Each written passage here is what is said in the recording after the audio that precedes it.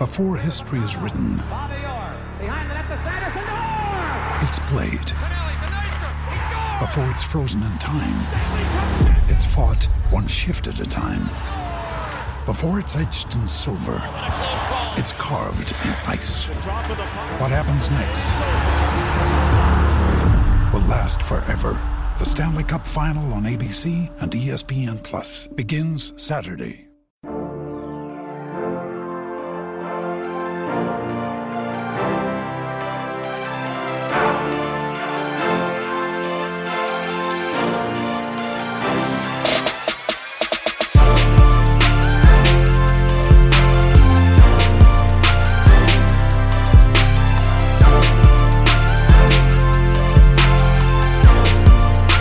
Hey everyone, welcome to the RotoGrinders Morning Grind Podcast.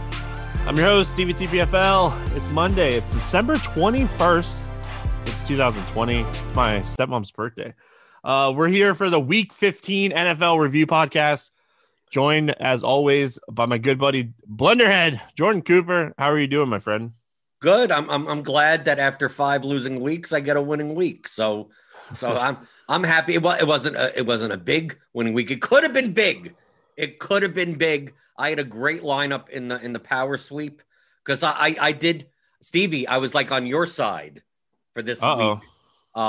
Your side in the way of like when they have the $10 milli and that payout structure, especially late in the year. Like I'm like I don't want to play it, and then they reduced the slant because of it at $9. So I'm like that isn't that appealing. So like I look around and go, well.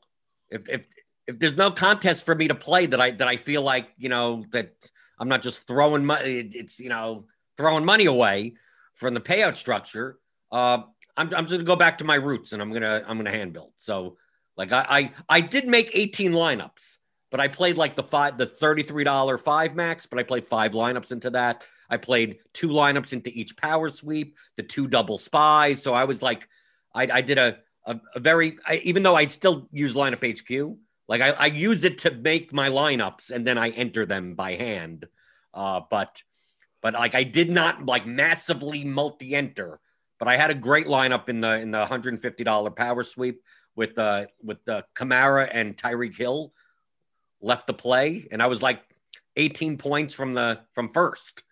And like I had so much PMR and I'm like, if Kamara gets there, come on, Tyreek Hill as leverage off of Kelsey in the tight end slot. Get me home. And they didn't get me home. Yeah. It sounds like what I do on a weekly basis. Right. It's much different mindset. I mean, this is what I used to do. When I played just soccer only, I used to just build 6 GPP lineups. Like I wasn't playing like, half the player pool or whatever. You have to get in the mindset of prioritizing, of like, well, I could play this and I could play that. And it's like, well, okay, I'm going to play Corey Davis. Do I want Marvin Jones or do I want DeAndre Swift as my run back in that correlation?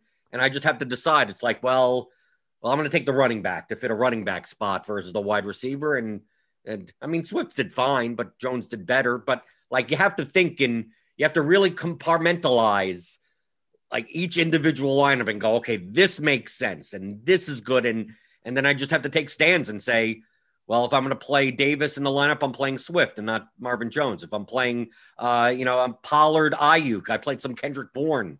And of course he got there by the last play of the game on a Hail Mary, but that wasn't good enough. And, I'm playing Ryan and Gage and I didn't play Ridley in that good lineup. I had Ridley in another lineup. So, and then I didn't play Evans. I played Godwin. It's one of those things where if I was making 100 lineups, I would have had Evans in a couple of them. But you have to prioritize, and Godwin projected better, so I played Godwin. There you go. It was an interesting week. Like this is the first week this season that I didn't make like a script on it, lineup HQ. So, I thought it was a really good tournament week. I played cash games. I got there very late in cash games.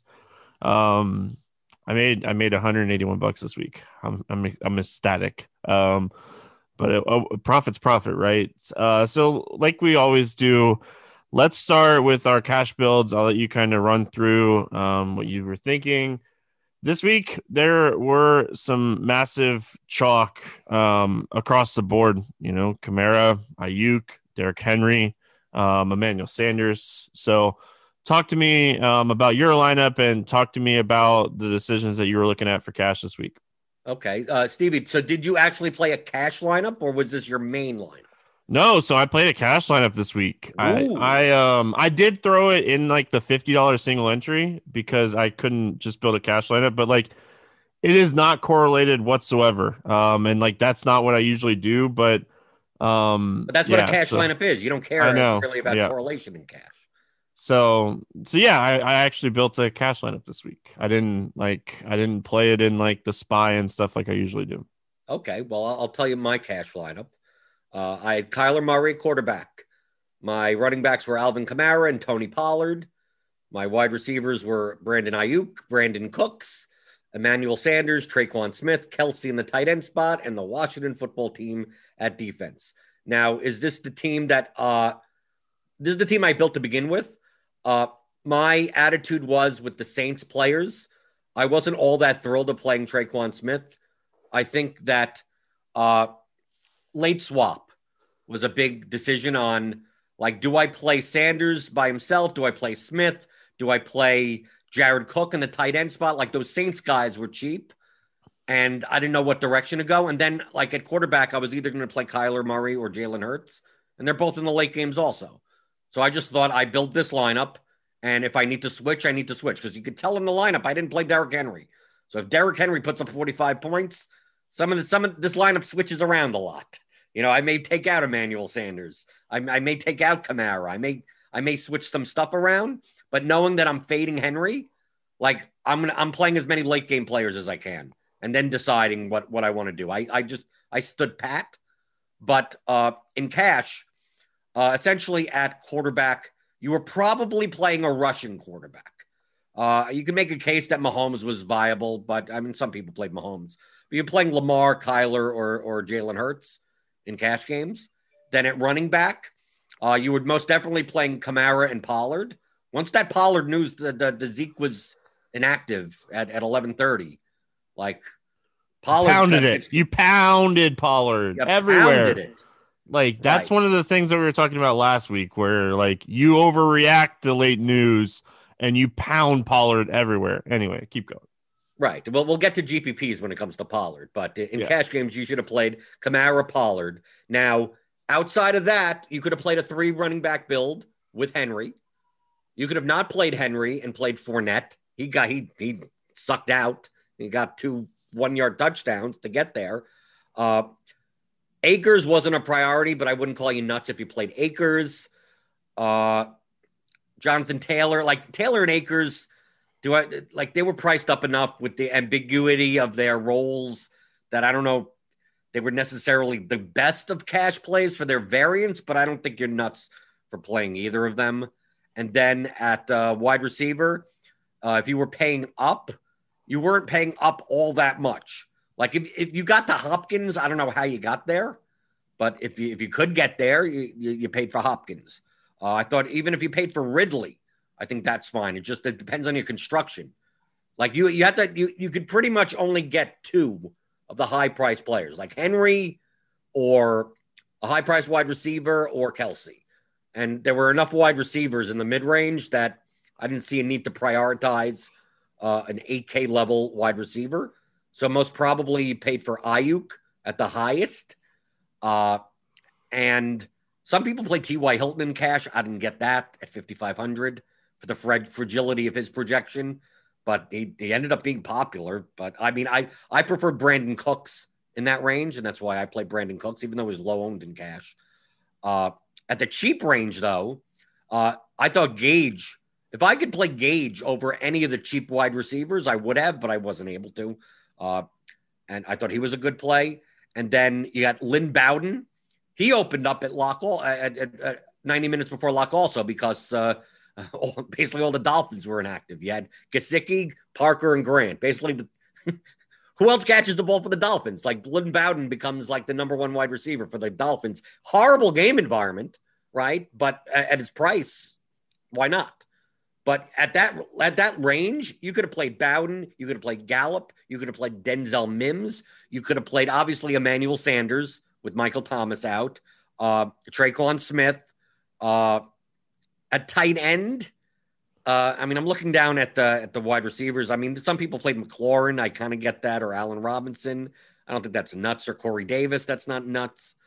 And then at tight end, you either paid up for Kelsey or you paid down for Cole Kmet or Jared Cook or someone like that. At that point, it doesn't matter. If you played some other tight end at around the 3K range, like they're about all the same, right? It didn't really matter all that much. And then at defense, probably Seahawks, Washington. You probably didn't pay up for the Rams. I mean, you could have played the Buccaneers or the Patriots, like somewhere around that like 3K range in DST. And I think that's it. If I didn't mention someone, I don't think they should have been in your cash lineup, right? Some people played J.K. Dobbins. I thought that was thin. Mark Andrews seemed to make no sense at the tight end spot because it's right in the mid-range. Either you pay up for Kelsey, you pay down. It was one of those types of things. But is there anyone that I didn't mention that's in your cash lineup? Did you mention Tyreek Hill? No. Okay, well, he was in my cash lineup. So I had Hurts, Kamara, Pollard, and then I had Cam Akers. I couldn't get off Cam Akers, man. I wanted to so many times yesterday morning, but and he had a touchdown call back. He got hurt in the first half. It was a mess, but either way. And then I played Cole Kmet. I played Ayuk, Tyreek Hill, and Bowden. And I scored 160. It was good for double ups. Didn't win a ton of 3-mans, but you weren't that far behind me then. I got 162.84.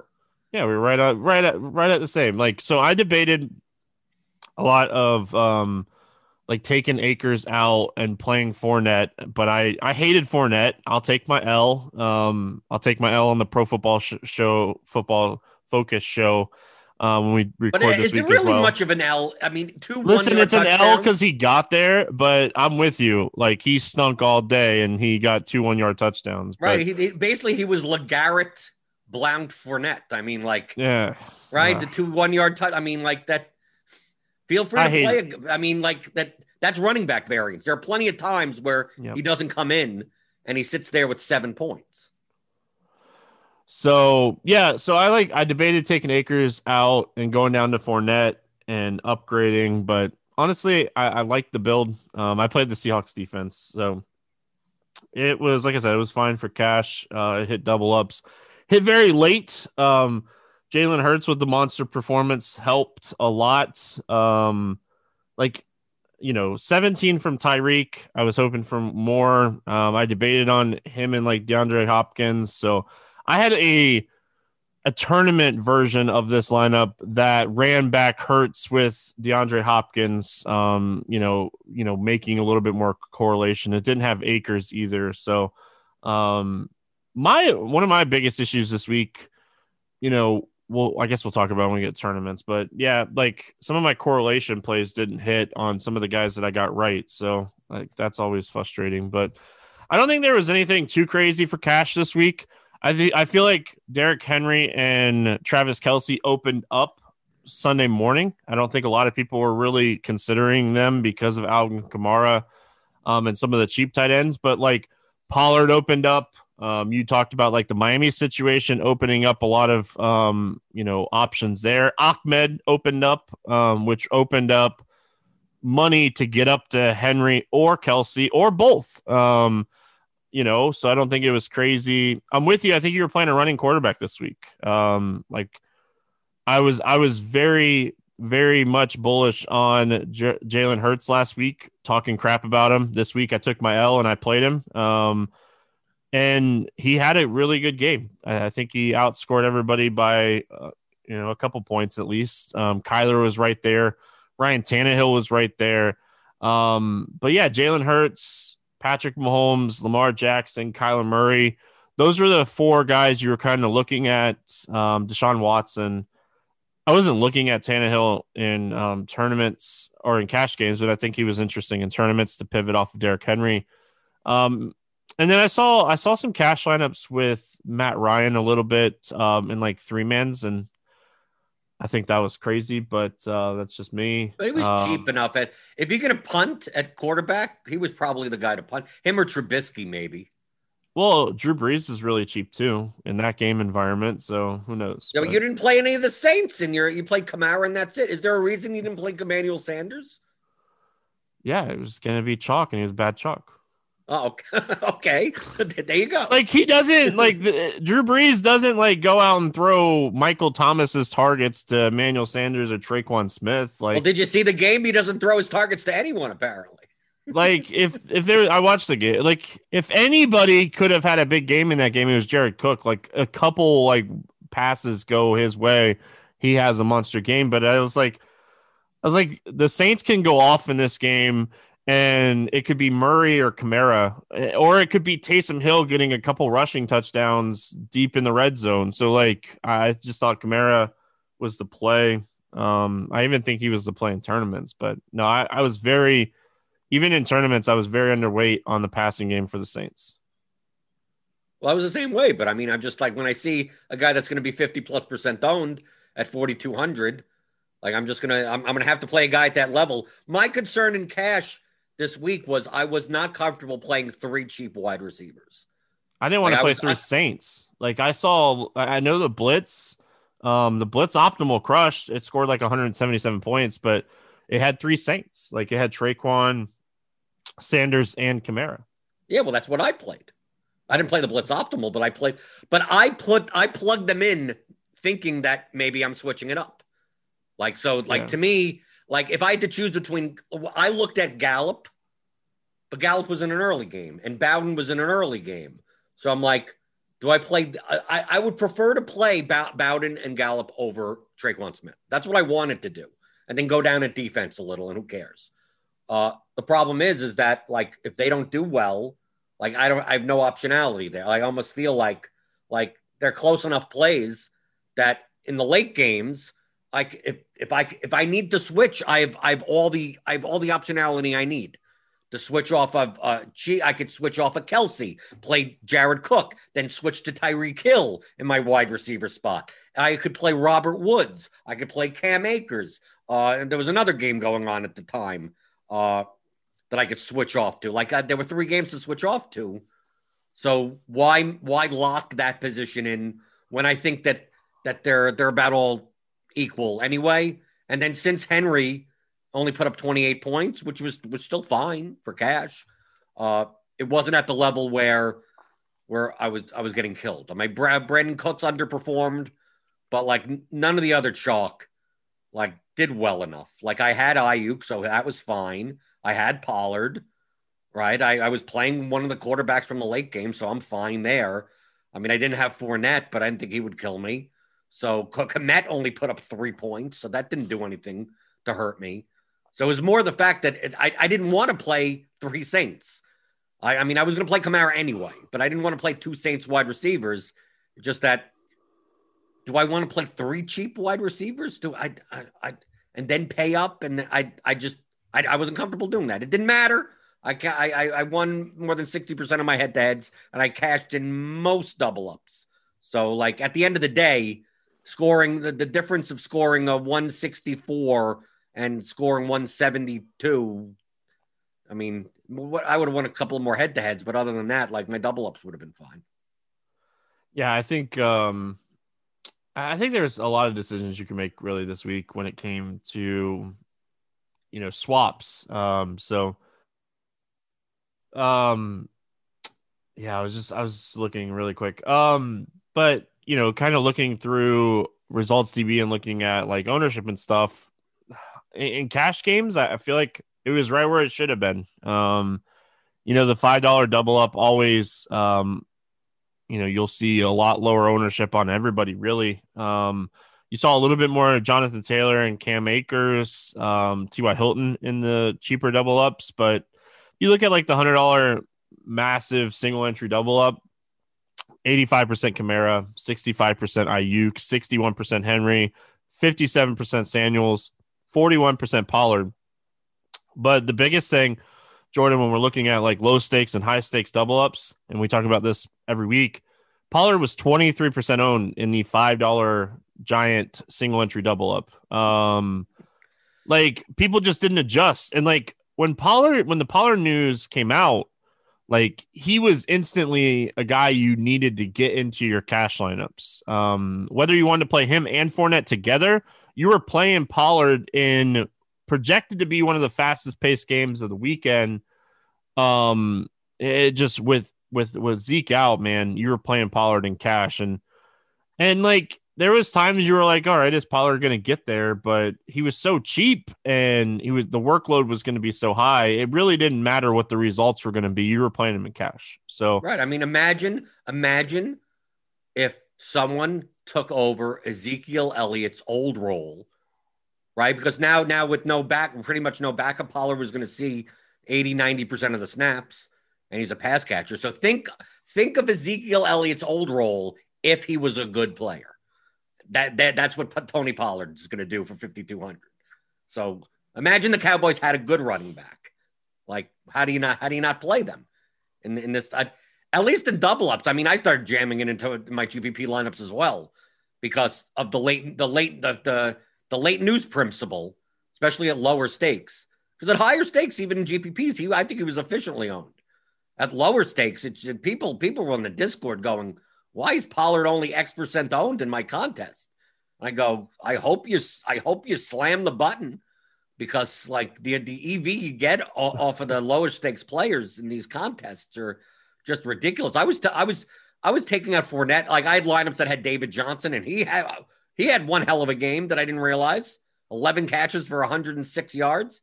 But he was like one of my cheap. Like I had David Johnson. That was my pivot. I had David Johnson in cash, and I just pivoted straight to Pollard.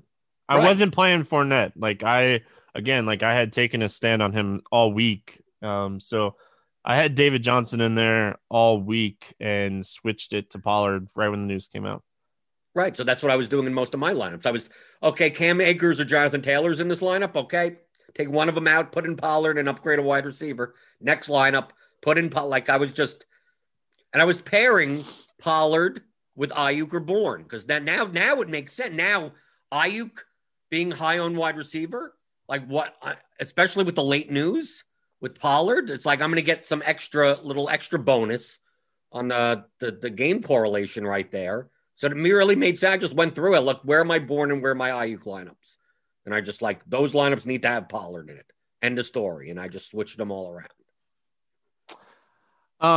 Pollard played 90% of the snaps too. I just looked it up. So like if I would have told you 90% of the snaps at 5,200, like it would have been a no-brainer. No brainer. But yeah, David Johnson, like he wouldn't have affected you in cash. He was really low in cash and tournaments. So a lot of people pivoted or didn't, or played Fournette. So obviously Traquan Smith getting hurt, that affected some people. I saw a lot of people have two of Sanders, Smith, or Bowden, and I think you can't really argue that. Gallup, I guess we could throw him into that group. You couldn't really argue with any of those. Like any of those four guys, I'm with you. If I had the money to play Russell Gage over Bowden, I would have. I flirted with taking Cam Akers out and playing David Johnson and taking out Bowden and playing Gage. But when the news came out with the Dolphins, it was hard for me to get off Bowden too. It was going to be a competitive game. Miami has a chance to make the playoffs, and he was the only guy that was going to be out there catching balls outside of Mac. So anything else or cash games that you wanted to go through here? No, but I mean, I just transitioned directly into GPPs.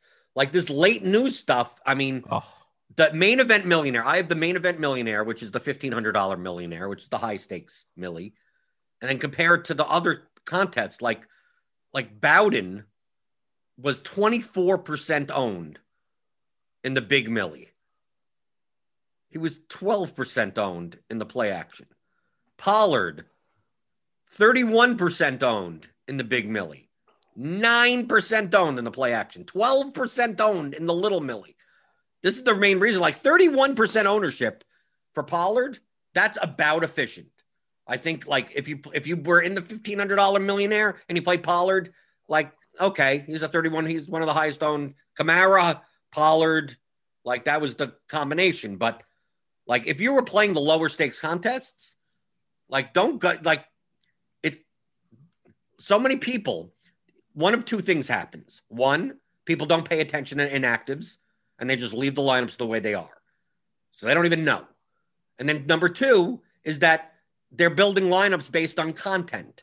So just like at RotoGrinders, like there's going to be no article on RotoGrinders that said Tony Pollard's a good play, right? Or Lynn Bowden's a good play, because how do you know that until 90 minutes before the slate? I mean, like there's just no way to prepare for that 5 days in advance.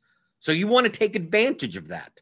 So if you were playing 50 lineups in the play action, if you were playing at the lower stakes in the Millie, like even in the Discord, I was saying, like, be more inclined. It doesn't mean you play 100%, although you could, but be more inclined. If you're thinking in terms of, oh no, Pollard's going to be chalk. No, he's not.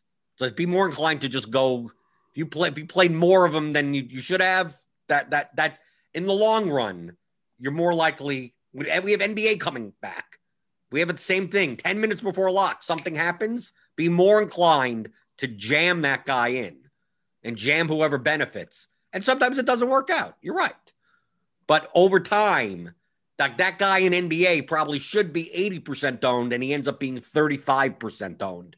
And that's just massive expected value right there.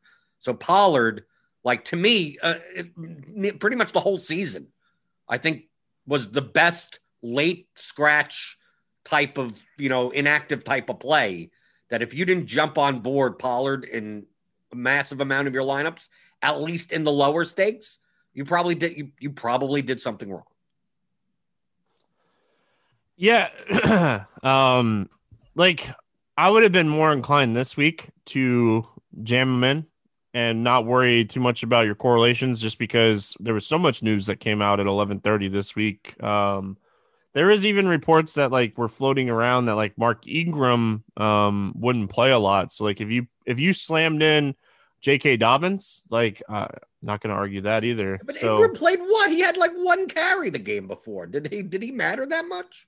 He didn't. But I'm saying though, like it was just that was part of the news that came out. I'm just saying, like there was so much news that came out at 11:30. The Dolphin situation, the Dallas situation, like. This was a week to team jam it in. And like you said, like the 20 entry max play action that a lot of people probably build early in the week or Saturday night, 9% owned. That's just absurd. How is he 9% owned? It's stupid.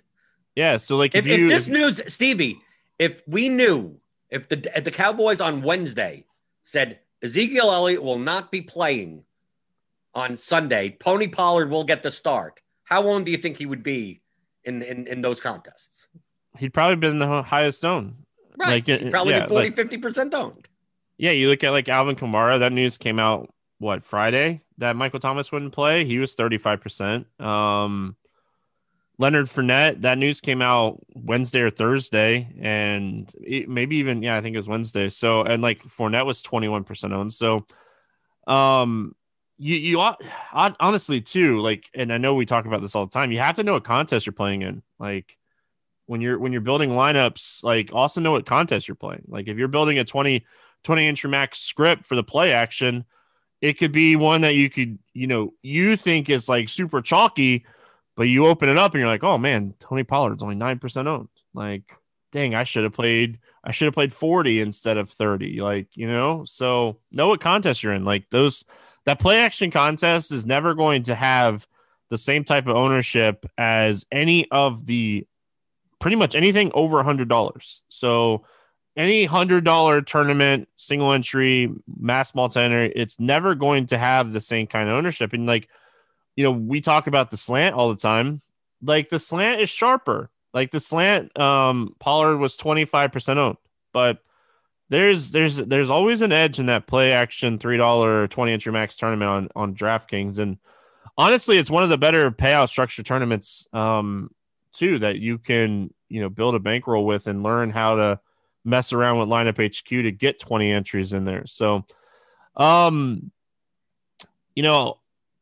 wasn't a ton that stood out to me this week when I was looking at it this morning. One of the biggest ones to me when I was kind of looking through things was Derrick Henry. Like I saw like the Derrick Henry ownership and knew that he was going to be like super popular, and we kind of knew that, but like the Lions were very much underowned to get different with your Derrick Henry. And one of the other things that I kind of noticed with like Derrick Henry, like if you love Derrick Henry and you didn't love running it back with the Lions, like people didn't even run it back a ton with the defense. Derrick Henry was like one-off, like central chalk. And I love the fact in the main event, Derrick Henry was 24% owned, and it was one of his lowest ownerships as far as like tournaments go, because we talk about it every week. Derrick Henry needs a monster running game to get there. And like, I don't even know technically if his 28 points is technically getting there at his price this week with so many guys doing well. Right. And truthfully, if you faded him, you got lucky, because he could have had over 40, because I mean, Tannehill rushed it in twice, and in garbage time, he wasn't even in for the Evans pass, right? Darrington Evans came in at the end of the game. So it's quite possible that Henry's score wouldn't have been 28. It would have been 40. And then we start getting to the range of you kind of need to have him. But as I've said on shows before, with a guy that's all of his upside is tied to touchdown variance at 9,500, I'm going to fade when popular, and I'll play. Like I was more inclined to play Dalvin Cook. I played Dalvin Cook in a couple of lineups over him, because to me their median projection wasn't all that dramatically different, but it's going to be a third of the ownership. So I'm going to do that. And I want to give a shout out. I want to say two things. Can I use this as like a teaching moment, Stevie? Of course you can, dude. You can use this as a teaching moment anytime you want. Okay. A teaching moment. Because I want to give a shout out to Chop, right? He won the second $1 million winner. Well, we should have did that a while, like when we started. One of my OG buddies, man. Right. We didn't even lead off with this. I know. It's my bad. He won the fan championship Millie on FanDuel, which is his second. He won the first week last year, the Millie on FanDuel. People looked at his lineup. This is what happens in the DFS industry. People look at winning lineups and go, well, that doesn't make sense. Because they want to like break it down on like, why wasn't that a good play and this a good play? I want to highlight the fact that obviously I talk a lot about correlation and leverage, but those are two like levers comparable to projection. Like projection is the number. I'm not going to correlate four bad players together and say, well, they're correlated, I should win. Like if they're badly projected, they're badly projected. It's like, you're not going to make up enough with your correlation to get there. But as we stress on this show, when we review about contest selection, about matching a lineup to a contest, it's not just a matter of picking the good players and thinking that applies to cash games versus GPPs, small field, large field, or even sites.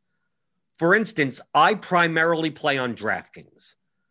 DraftKings NFL DFS is different than FanDuel DFS, okay? Because of the scoring system. On FanDuel, you get a half-point PPR, and you don't get any bonuses. So the effect of correlation is going to be less. So, for instance, I took one of my stacks I used was Matt Ryan with the Falcons. So if you played a 3+1, which is basically Matt Ryan, 2 pass catchers, and a run back. If you played the best version of that 3+1, it was Ryan, Ridley, Gage, and Evans as your run back. If you played them all together on DraftKings, you got about 104 points, 103.7, because you're getting the 3-point bonus from Ryan. You're getting the 3-point bonus from Ridley. You're getting the 3-point bonus for 100 yards for Evans. And you're also getting an extra 21. It's total of 21 receptions. So that's an extra 10.5 points because FanDuel, you only get half-point PPR. So them combined is on DraftKings 103.7. On FanDuel, that whole stack is 84.2. Okay, that's a difference of about 20 points. They're all correlated, but you get way more benefit of that correlation on DraftKings versus FanDuel. So if you're on FanDuel and you're building 3+1 stacks, like that's still fine. I mean, you're getting a boost in the correlation. You're getting a 10% boost, a 15% boost, not an 80% boost. People act like correlation is the be all end all. It has to be. It's like, no, you still have to go by projection first off, and then go, how much am I willing to sacrifice in projection to get the correlation, to get the leverage? If you're sacrificing 20 points, then you don't do that. Like, you're never going to make it up in correlation, and especially on FanDuel where you don't get the bonuses and the full point PPR. So I know Chop's lineup, you look at it, and there's technically one correlation, Hurts and Hopkins, because you could do that because it's a running quarterback and you're getting the other side of the game. But outside of that, it's just basically I picked a bunch of players and they all did well. But on FanDuel, that's more likely than DraftKings because you just don't get the benefits of full point PPR and the bonuses enough that and the pricing is softer. Like on FanDuel, you end up having Pollard on FanDuel. How do you not play Pollard on FanDuel? I'm going to not play Pollard. I'm going to play J.K. Dobbins instead. Like, dude, you're giving up like 7 points in projection for no reason. I mean, just like because you have so many players that are underpriced that now, how do you even make up with correlation and leverage when you have, when there could be 8 players that are just so better projected than anyone else? So just understand the differences between the sites. Yahoo is going to be different also. So like I primarily play on DraftKings where correlation and leverage means a lot more than on FanDuel. And that's one of the main reasons I play on DraftKings because that style of play benefits me because I consider that one of my strengths. When I play on FanDuel, I'm making lineups and I'm like, dude, I almost feel like I have to play 6 chalk players because like the correlation isn't getting me anything. The leverage isn't getting me anything.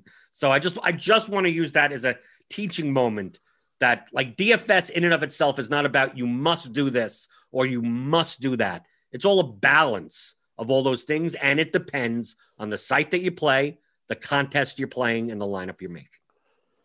I mean, if this is your first time listening to the podcast, welcome. But I've talked about the differences on DraftKings and FanDuel for I'm going on. I think this would be year 6 for me doing the morning grind. So you have to know, like we talk about contest selection so much, but site selection is like everything's going to be different when you're playing on FanDuel or DraftKings or Yahoo or Underdog Fantasy or Prize Picks or any of this stuff. Like you have to know the site you're playing on. Right, we're coming into NBA, and a lot of people don't realize that out of huge all the sports, differences. Yeah, that I think NBA DFS on FanDuel and DraftKings are almost like 2 different games. Well, it's the same for NASCAR too. Way different. Like DraftKings and NASCAR are way different. Like it is completely like you might be 60% on one guy on DraftKings and not have any on FanDuel. Like that's how different their NASCAR games are. So, but basketball, you're right. Like the scoring in basketball, it's such a huge difference when you're playing. And also the positions. So. Also, I mean, the fact in FanDuel, like you're locked into playing 2 of every and then only 1 center. And then DraftKings, it seems like, 90% of the player pool is eligible at 2 positions. So you could fit a lot more combinations. You're going to play a lot more Anthony Davis and Giannis on FanDuel just because you look at the power forward and the small forward position and go, wow, there's no one here. Right. And just you're going to have to play him there more so because of what it is. And then on DraftKings, a lot of times with the PFC, you're playing like 4 centers in your lineup, technically. And you can't, and all those 4 players on DraftKings are only center eligible on FanDuel. So like you'd listen to Crunch Time with Meansy and Roth and to be talking about, okay, well on DraftKings, you're going to be playing basically these 4 centers. And then on FanDuel, it's like, feel free to pick one of them because you can only play one. And then you're playing this garbage small shooting guard that you would never play on DraftKings only because, he's 3,500 on FanDuel and you're better off just punting that position. So it's like, it's a very different game. But even in NFL with the scoring systems different, there are still nuances where the choices you make are going to be somewhat different depending on the site that you play. I'm so curious if Robert Woods is the last piece into this lineup for Chop. Like, I see so many things that make sense in this lineup. Marvin Jones, if Tennessee got up, obviously that makes sense. Hopkins with Hurts. The cheap running backs, David Montgomery is as low owned as he was going to be. But, like, Robert Woods is a guy. Like, I wasn't on Robert Woods at all. I wonder if he was, like, the last piece in of this lineup. So, or it could have been, you already had Hopkins in the lineup. That could have been, it could have been a swap because he had the Rams defense. Maybe he was there a high priced receiver that could have been, who knows? Maybe Jared Cook was in the tight end spot and Tyreek Hill was in the wide receiver spot. You don't know. Chop does late swap. The last time he won the Millie, he late swapped the block, right? That was the lineup I remember because he was on the Sweat Show. And it was like he had Golladay in and he switched Golladay to Godwin because Godwin was like the wide receiver chalk of the slate. And it was about the same price. And, he was leading. He was in first place. So he's just like, well, I'm just going to block Godwin. So I don't put it past Chop that the lineup that we're looking at is not necessarily the lineup that he started with. Yeah, like he needs a David Montgomery jersey. That was his difference maker, man. But yeah, going back to looking at results DB and looking at like DraftKings, again, congratulations to Chop, one of the OGs. I feel like there's like less than 10 of us that have been around forever now. So I'm probably miscounting people, but I don't have $2 million wins, so I can't say anything. Jordan, when we're looking at results DB this week for DraftKings, a lot of people played the Tampa side of things with Atlanta, so that was good. A lot of correlation there. A lot of correlation with Ayuk with Pollard. I even saw like Ayuk with like Gallup, CeeDee Lamb. Like the correlations this week, I think it was a lot of like the games kind of stunk. Some of the games kind of stunk, and like correlation kind of built itself this week. Or people are getting a little bit smarter as the season's kind of gone along here. But was there anything that you were looking at that you were like, huh? I think in general the Falcons Buccaneers game was underowned. To me, it made sense to play a Falcon on the other side of Fournette. Like that was my original plan when it came to, my Pollard lineups, right? I started switching over Fournette into Pollard, and I didn't mind Fournette as much as now as a leverage play. Like, because remember, I was hand building for more higher stakes contests. Yeah. So I know that Pollard's ownership is going to come up and Fournette's ownership is going to go down. But I was already saying I was going to go, okay, I'm going to play a chalky Fournette. How do I play a chalky Fournette and still be different? Well, I'm going to play a single-digit owned Ridley. I'm going to play Gage. What was Gage's ownership? He didn't come in that high. 14%, okay. I'm finding that Ryan, Gage, Fournette. Ryan, Ridley, Hurst. I played Hayden Hurst in the tight end spot. That's why, like in that lineup in the power sweep, I had Hurst in the tight end spot. And since I wasn't playing Kelsey in that lineup, I played Tyreek Hill. So like I was doing stuff like that. So like to me, I think the Falcons were a bit underowned for as much that Fournette was owned. And it would have been more if Pollard didn't open up. So like to me, that was the only thing that stood out to me, that total was high in a dome. And the two teams that you attack primarily through the air. And I understand not playing the Bucs passing game because Brady plus who? Like it could go to Brown, Godwin, it could go to anyone. So I get that side, but on the Falcon side, it's pretty condensed, right? I mean, Ridley's the alpha without Julio Jones there. So Ryan, Ridley, Hurst to fill in a tight end spot, and you play Leonard Fournette if you're gonna play Fournette, just play it that way. And there you go. Then you don't have to worry about. And you get lucky, you get there and do 1-yard touchdowns. But the same thing with Ayuk and Pollard. I mean, I haven't looked. I could see the matrix of how many Ayuk Pollard lineups there are, but I'm going to think it's much less than it should be, because to me that makes sense. If you're going to play chalk pieces, why don't you play them together? At least correlate them. Get a little 5% boost on them than playing one-offs like that. Hey, they correlated well too. They did. So man, I had a bunch of Lamar Jackson this week, and I had a bunch of him with Andrews and stuff.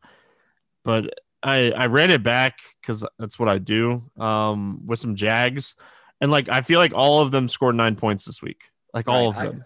I actually played a Lamar naked lineup. This was one of the first. It made sense to do it though. I had a couple too. I'm not gonna lie. I had a couple Lamar by himself lineups with no run backs on either side. So, but I feel like that's what you have to do sometimes when you're stacking against the Jags, because they're. I feel like it's come to the point where it's impossible. I don't even think we can trust Robinson anymore. Because he was getting some shared snaps this week too. So it's just all right, I think I'm done running it back with Jacksonville after getting 9 from everybody this week. Well, you also have to realize now with the Jaguars, they're going to do their best to completely lose the next 2 games. Well, the Jets won. What were they thinking? I lost my football how picks. Stupid is that organization? They're a 17.5 point underdog against one of the best defenses, and that's the team they beat. And I think they're running the ball with Gore. He's getting they want to lose, but the players don't want to lose. I think that's the main problem. It's the players themselves are fighting for contracts, so they want to do well, but the team wants to lose. So Gase is just calling plays so that let's optimize for losing, but I can't tell the players to do that. And it just didn't work because you got one of those Jared Goff. He golfed it up, and that's what happens with Jared Goff. So. That was a big loss for that team too. The Rams, they would have been tied with the Seahawks at 10-4 in the NFC West. The Seahawks are on cruise control now, so that was a big loss. So, Jordan, I don't really have anything else, man. I feel like, this week in general, there wasn't too much craziness. I'll say there was a lot of leverage this week. There's a lot of ways that you could leverage off of Derrick Henry. There was ways you could leverage off of Fournette with the passing game. I was surprised. I went in purposely. I didn't play any Derrick Henry, so obviously I played a ton of Corey Davis. That worked out. Yeah. Yep. I knew Ayuk was going to be chalk, so you know who I play? Kendrick Bourne. It doesn't mean I don't play Ayuk. It means in some lineups I play Kendrick Bourne. And then you take a look at, Kelsey's going to be somewhat owned in the tight end spot. And if people are going to pay up, they're probably paying up for DeAndre Hopkins. So I'm going to play Tyreek Hill, across from Kamara. I'm looking at, what pieces do I have in the game? If I'm going to play Emmanuel Sanders without Kamara in this lineup, I'm going to play Sanders with Kelsey, because I'm not playing Kamara in that lineup. So, and people are playing a T.Y. Hilton. So I played Michael Pittman. That didn't work out, but I mean, that's the theory. That's the thesis of the play, and less people do that. So sometimes it works out and sometimes it doesn't. Corey Davis, of course, it was mostly on one play. And once I saw that pass go in the air in red zone, it's always hard to tell the difference between Corey Davis and AJ Brown, without seeing the number. And that was a big bomb. And all I'm thinking in my head, when I see the ball in the air and I don't see the receiver yet, I'm I hope this is good. I hope this is Corey Davis. And once I saw 84, I'm yes. And then he got out of there and whatever.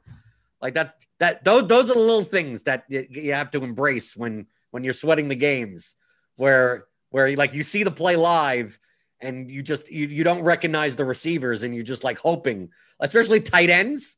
That's the biggest tilt, Stevie. If you have ever had a tight end on a team that all their tight ends have 80 something, it's 85, 86, and 88, and based on the sun, you can't tell the number, when you see it on the screen, you can't tell the number. and then it's a 3 tight end set on the goal line, and you're like, I don't know who's who. And then you see some play action and one of the tight ends gets it. And then you have that like scratch off ticket type of thing of like, who is it? It's Luke Stocker. Get out of here, Luke Stocker. I thought you were Hayden Hurst. Oh, those are the worst. Those are the worst. Tight ends are the worst. They're all the same build. Right. You go, I got all the Mike Gesicki, and it's like Durham Smythe touchdown. But it's not like it comes up. It's like you're actually watching and you don't even know. You can't tell the difference between the tight ends. You just know some big guy caught it and you hope it's size at 88. No, it's not 88. 81. Come on down. I will say, like, we talked about Bowden and he was 20 to 40% owned in contests. When Ahmed was activated, like, he was the quietest 25 fantasy points this weekend. Like, he had a grandma narrative. Alan didn't tell me about it. Yeah, what's up with His that? grandma's in the hospital, and he went there and he said he's going to run for 100 yards and a touchdown for her. I didn't know. I'm a Dolphins fan. I didn't know that. So right, I don't think anyone knew it till after the game. Maybe he made it up. Who knows? Yeah, but he was like 1% owned, quiet 25 that nobody played. So like that would have been some leverage off of Bowden. Just kind of thinking about leverage. You mentioned, off of Derrick Henry and Kamara, you could have played Dalvin Cook. He had a very quiet 30 fantasy points off of those guys. So there was leverage. There's always leverage, Jordan. There's always leverage. Just whether or not it works out. That's all that matters. That's going to wrap it up for the Week 15 review. We'll be back next week with the Week 16 review. We will have this for 16 and 17. Going to do, I think, Week 17, I'm going to have seven podcasts that week. So it'll be fun because I have basketball every day plus the 2 football podcasts. So, but it's only for 1 week. So we'll be back tomorrow, 2-game NBA slate. We're bringing on the Chief. Me and him are going to talk about it. There's a lot to talk about for a 2-game slate with Dennis Schroeder banged up. And is Wiseman going to play and how are they going to approach that? And we talked about FanDuel and DraftKings differences. If you want to laugh, go open up who you got to play at center on FanDuel tomorrow for the 2-game NBA slate. So we'll be talking about all that stuff on Tuesday. As always, appreciate Blenderhead for stopping by and giving us the goods here on the podcast and breaking down. If you want to get into more of this kind of thinking and break down stuff a little bit different, make sure you check out the Theory of DFS Masterclass over there. If you're following Blender, it's his pinned tweet and you can easily get it. So ask him for a Christmas discount. Maybe he'll feel like he's not. He's like, nope. I tried for you guys. It's worth the money. Check my Twitter. I may decide to be nice and maybe he'll get a $10 something. Listen, it's worth the money. Check it out. You're going to get a lot more than just, hey, play this guy and play that guy. Play whoever you want. That's it for Monday. We'll be back tomorrow talking NBA. Good luck in your contest. We'll see you then.